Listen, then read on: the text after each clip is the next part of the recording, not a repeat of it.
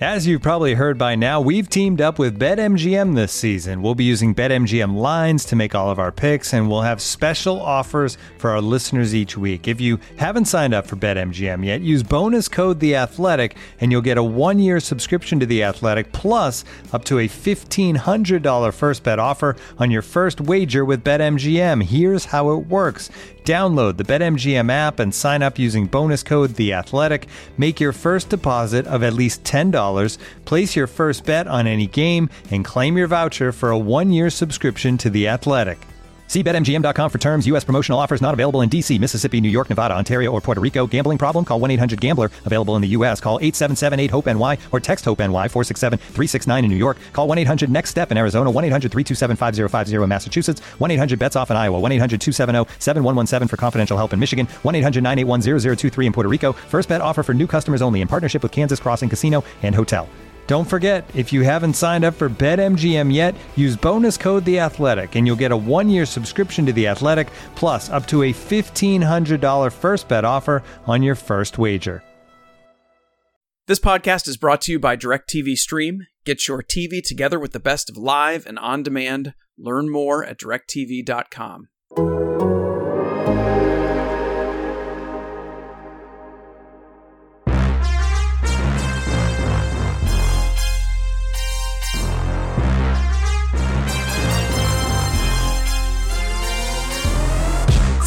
Hey folks, welcome into On to Waveland, presented by Topps. Check out Topps Project 70, celebrating 70 years of Topps baseball cards. I am Brett Taylor, joined by Patrick Mooney. We're here to talk Cubs and Cubs adjacent stuff. I mean, it's a Cubs podcast at The Athletic, but I think maybe I'm just teeing up the fact that as the offseason approaches, it'll become probably a little baseball-y, right? Because we'll get into some sort of broader topics, CBA stuff, rules changes. I don't know. I feel like sometimes we don't get into enough of that stuff because I got a lot I want to say about rules-related stuff. Not today. So this is just a terrible tease for this episode because we're not actually going to get into any of that. But it was on my mind that's what's coming. How are you doing today, Patrick? I'm good, Brett. I needed a lot of time to recover from that Chris Bryant thank you video. Like, it was a really emotionally taxing. Well, I loved 90 seconds. Well, when the camera panned from him and his tears up to the press box, and you with even more tears just streaming down the face, I could not believe you were weeping. It was lovely. It was just seeing all those page views and subscriptions walk out the door.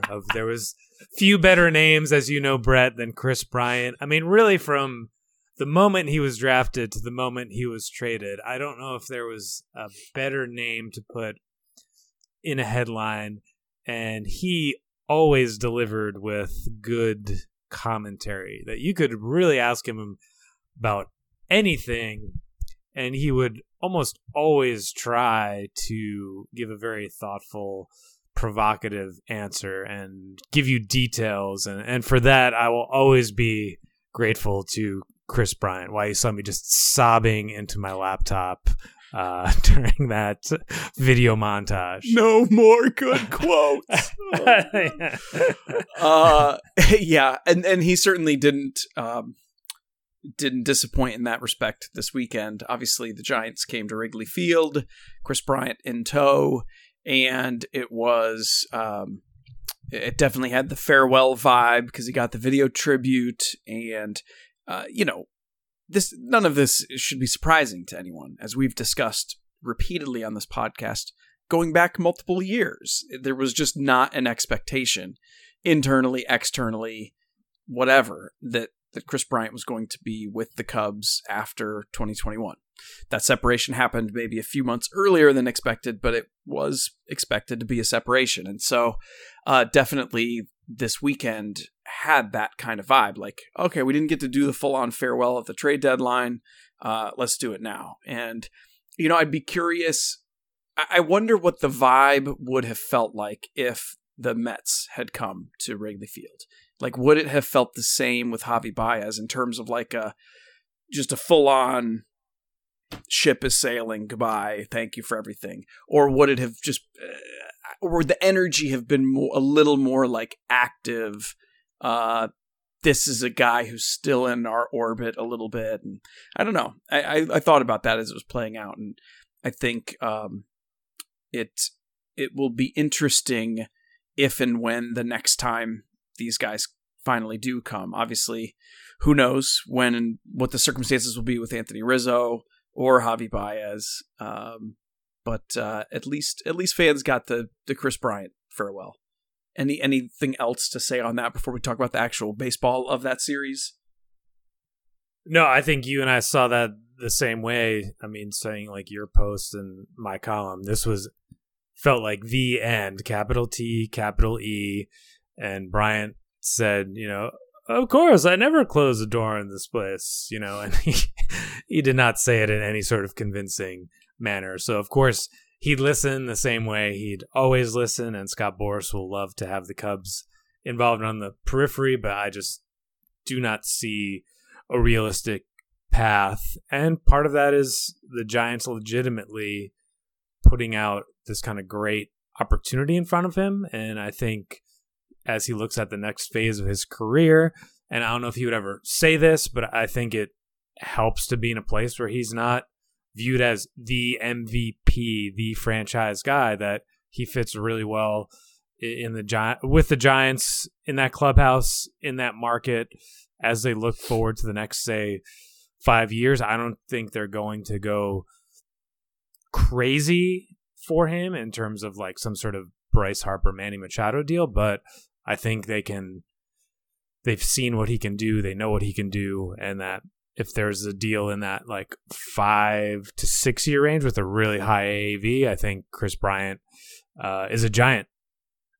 Yeah, I would call them not the prohibitive favorite at this point, but definitely a favorite. The Giants incidentally clinched a postseason berth yesterday, beating the Padres, having swept the Cubs this weekend, and the celebratory picture there in San Francisco. It's got all of the players gathered there on the field, and dead center, standing in the middle, is Kris Bryant.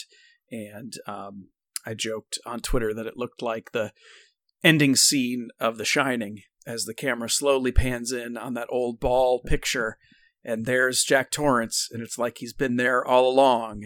And that's exactly how it struck me. You zoom in on this picture of Kris Bryant, it's like, yeah, it's kind of like he's been there all along. So I would not at all be surprised if he remains there at the Overlook in San Francisco for many years to come. Looking for an assist with your credit card, but can't get a hold of anyone? Luckily, with 24/7 U.S.-based live customer service from Discover, everyone has the option to talk to a real person anytime, day or night. Yep, you heard that right. You can talk to a real human in customer service at any time. Sounds like a real game changer if you ask us. Make the right call and get the service you deserve with Discover. Limitations apply. See terms at discover.com/creditcard. And now, two pigeons bemoaning the fact you can stream DirecTV satellite-free. You see this? A family watching baseball on DirecTV with no satellite dish in sight. Let's heckle them. You call that changing the channel? Choke up on the remote, buddy. I hope getting all these games on DirecTV makes up for your mother not pre-chewing your sunflower seeds. DirecTV has the most MLB games. Visit DirecTV.com. Claim based on total games offered on national and regional sports networks with choice package or higher. Availability of RSNs varies by zip code and package. High-speed internet service required. Terms and restrictions apply. So, speaking of that series against the Giants, obviously the helium all got gobbled up by Kris Bryant, but I think this is something that we've touched on the podcast. I think you've written about it. Sahadev's written about it. I've touched on it. The Giants sort of loom larger than most teams this year for the Cubs, at least in the second half for the Cubs, because they have become this, living perfect example of like, oh, you can be a team that nobody thinks is going to be any good, and with some savvy moves in a single offseason, you can turn it around and be the best team in baseball, the first, postseason clinching team in baseball. And that's fine. I'm not poo-pooing that discussion at all, because again, I've said this, and I do think particularly with respect to the rotation, which has been most of our focus, the Giants did do that. They just knocked it out of the freaking park with a lot of really savvy short-term additions. And the Cubs would do well to try to replicate some of that. But what I was sleeping on a bit, and I think we haven't discussed quite enough, you've mentioned it, Sahadi's mentioned it, but I don't know that we've really just hammered it quite a bit for folks, is that a huge part of the reason the Giants are this good this year is because they have 5 guys in their mid-30s who used to be really good players and then look totally washed, are now performing at like near MVP levels. And I don't know that you can say, well, look to the Giants as a model to replicate going forward. Because, like, first of all, most teams aren't going to have 5 guys in-house already who were formerly really good, but then are aging out. And then, we have figured out how to turn 35-year-old Evan Longoria into a superstar again. That I just don't know that you can actually try to replicate that. So I've been thinking about that issue. It's him, Brandon Belt, Crawford, Posey, and Darren Ruff. And they're just killing it. They're a fundamental part of how the Giants are succeeding. And like, the more I look at that, the more I think, what really is the lesson for a team like the Cubs that is not in the same place that the Giants were after last year, but is trying to take away some kind of lesson from how good they are this year? Like, I don't know. Are we just creating a narrative where there isn't one?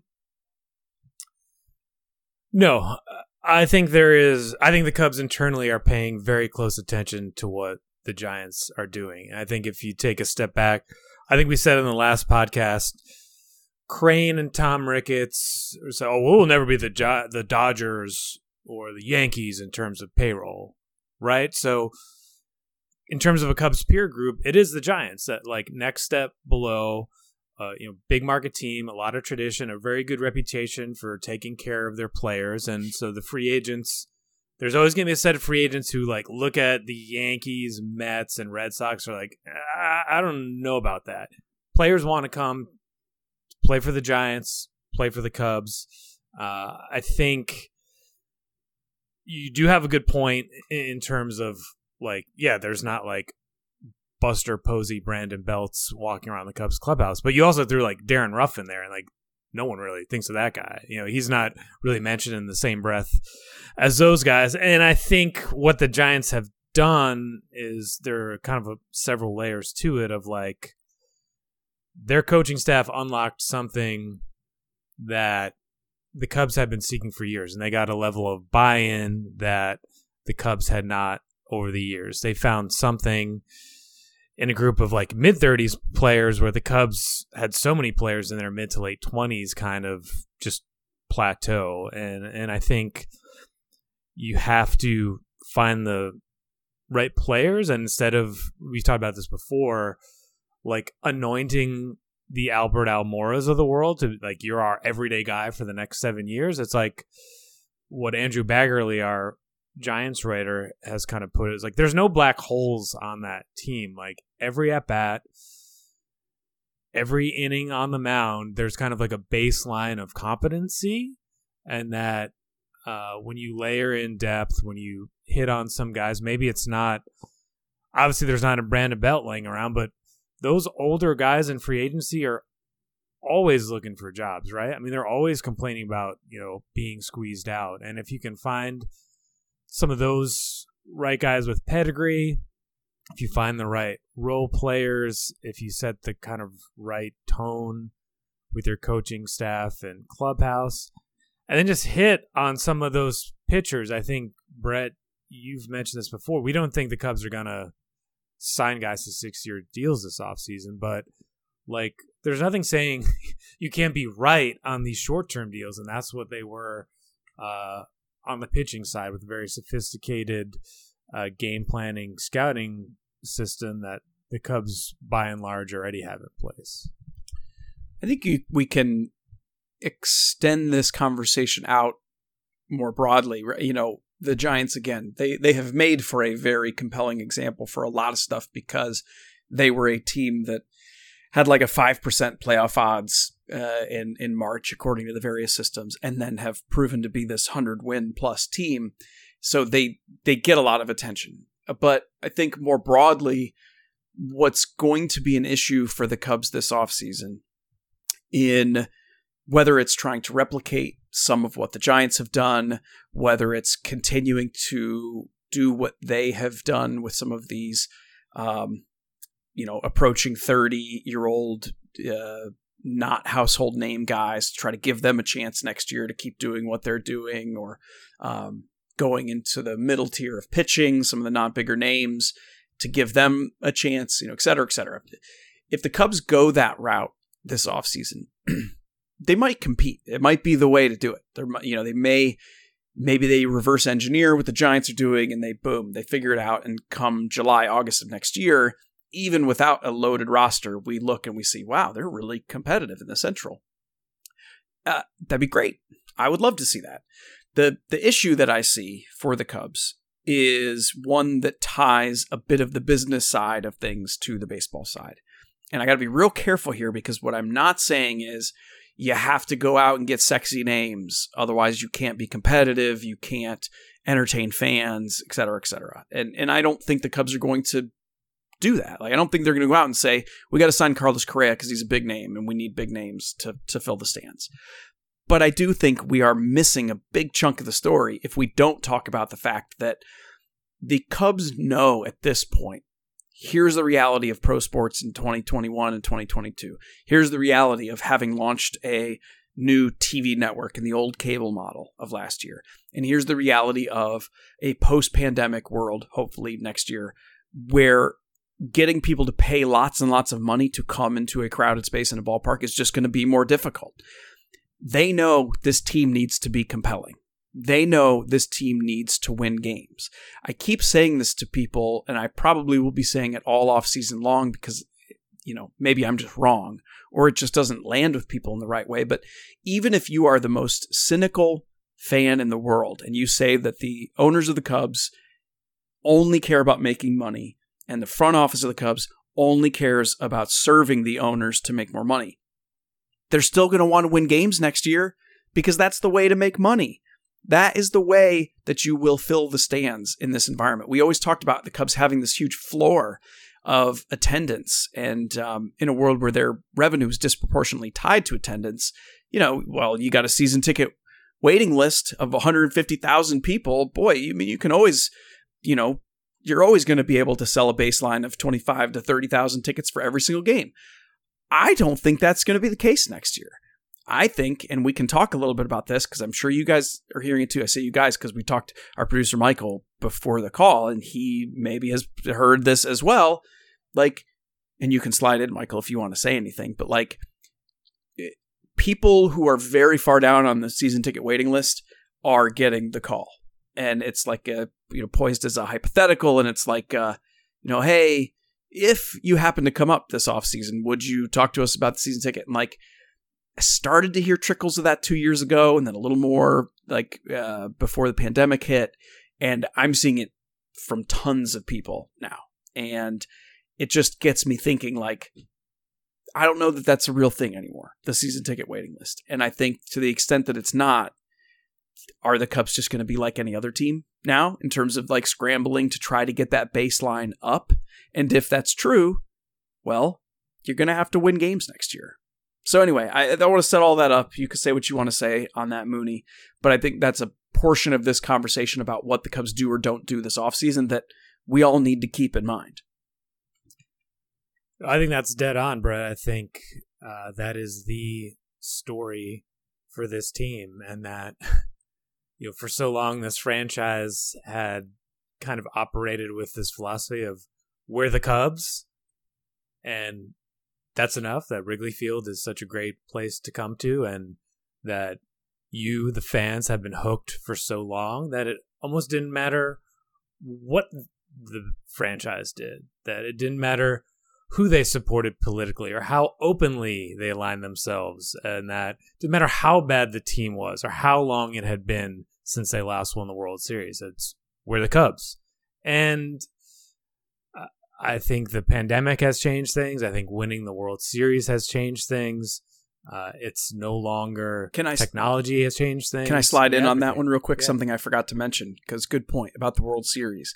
Something I didn't appreciate at the time when they won it and in the years after.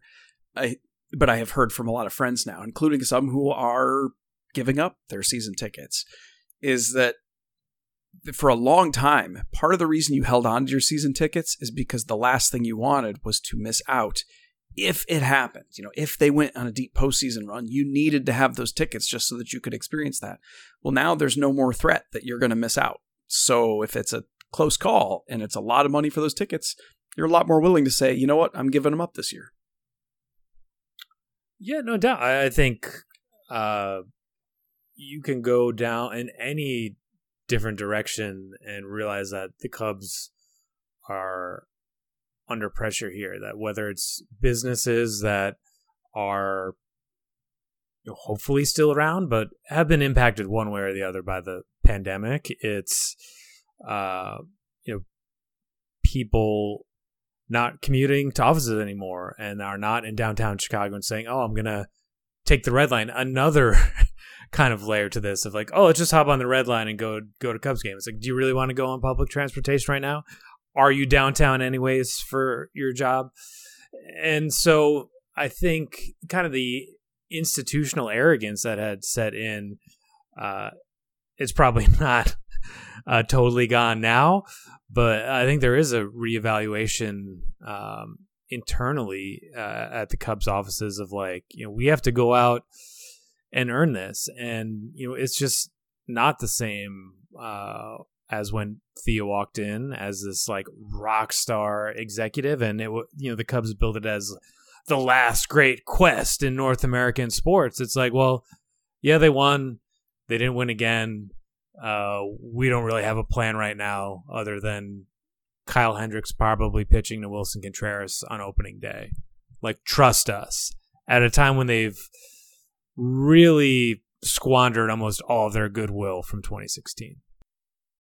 When you need mealtime inspiration, it's worth shopping Kroger, where you'll find over 30,000 mouth-watering choices that excite your inner foodie. And no matter what tasty choice you make, you'll enjoy our everyday low prices, plus extra ways to save, like digital coupons worth over $600 each week. You can also save up to $1 off per gallon at the pump with fuel points. More savings and more inspiring flavors make shopping Kroger worth it every time. Kroger, fresh for everyone. Fuel restrictions apply. Yeah. God, where do you even take it from there? I mean, that's very well. Come see our plaque. I'm thinking about the Cubs do have one homestand left this year, and it will includes the Cardinals for 4 of the 7 games, and I think that you can't call that a bellwether for anything next year because we've already seen. We've seen the empty stadium picks, which, you wouldn't associate with Wrigley Field, save for those brutal April days where it was raining and it was 35 degrees and it was the middle innings of a blowout. That's about the only time you would see those truly empty picks. Even during the rebuild, I feel like, August, September, it just didn't look like what we've seen the last couple weeks, other than this Giants series when a lot of people were there for Chris Bryant. So we'll see what this last homestand looks like. But again, the point Mooney's making, the point I'm making is the Cubs are not. I always want to say they're not idiots. They're not. Like my feed. Anytime I say something like that, it just gets full up with people like, "Yes, they are." And it's like that was like the great Theo quote of "We know what we're doing here." Like after they fired Swaim or something like that. I definitely got a good run out of that. Yes, quote. And so I have to be careful. Like I'm not just appealing to authority, but like they do have an interest in seeing that their business succeeds. Okay, so when the attendance is not there, when it's totally empty, and when they are scrambling to try to fill the volume of season ticket held seats that they want to hold. We're not even talking about luxury boxes, by the way. Like I can't even imagine trying to sell out your luxury spaces right now for next year. I'm sure that's a bear too. And I think they will, they're seeing what's happening on these homestands. They're going to have those conversations this offseason, and it's not going to dictate what the front office does on the baseball side. That's not what I'm saying. I'm saying more that the business side and the ownership side are probably not going to be as needlessly restrictive on the baseball side as some people are kind of fearing, because I think there is a synergy between what baseball needs to do and what business needs to do that is probably going to make them a little more flexible in free agency and in trades than people are fearing. That's not me saying they're going to spend up to the luxury tax in one offseason. They're not going to commit to like 10 different huge contracts in one offseason. It's just that they're going to have the ability to go after some of these shorter term, higher dollar types. I've said that for a while now. Mooney has said it. Sahadev said it.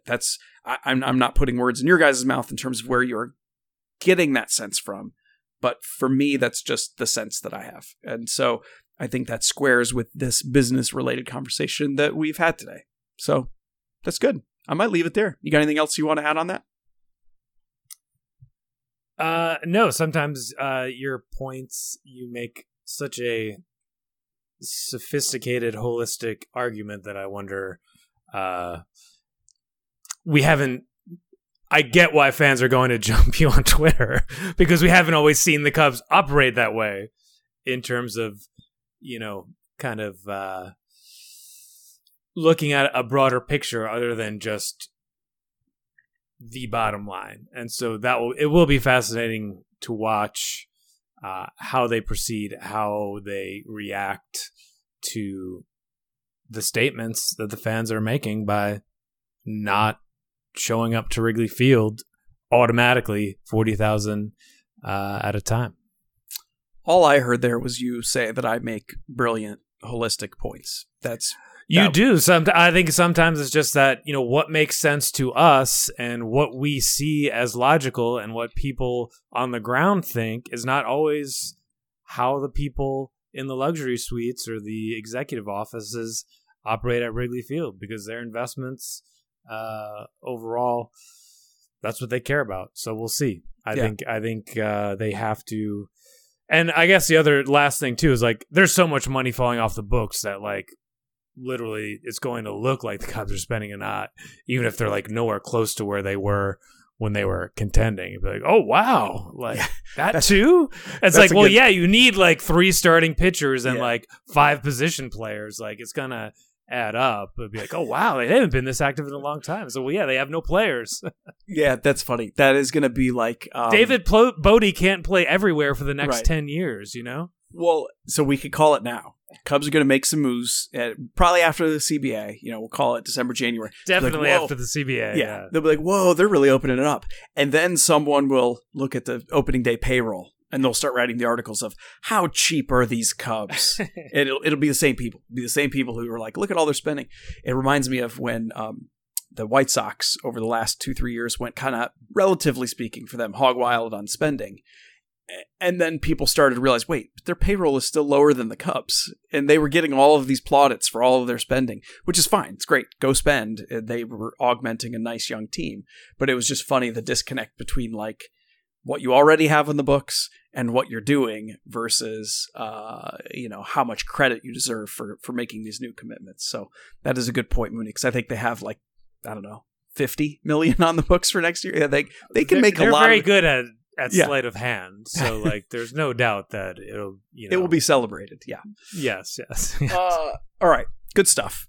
So this is On to Waveland. It's the Cubs podcast here at The Athletic. I am Brett Taylor. You can catch my stuff at Bleacher Nation.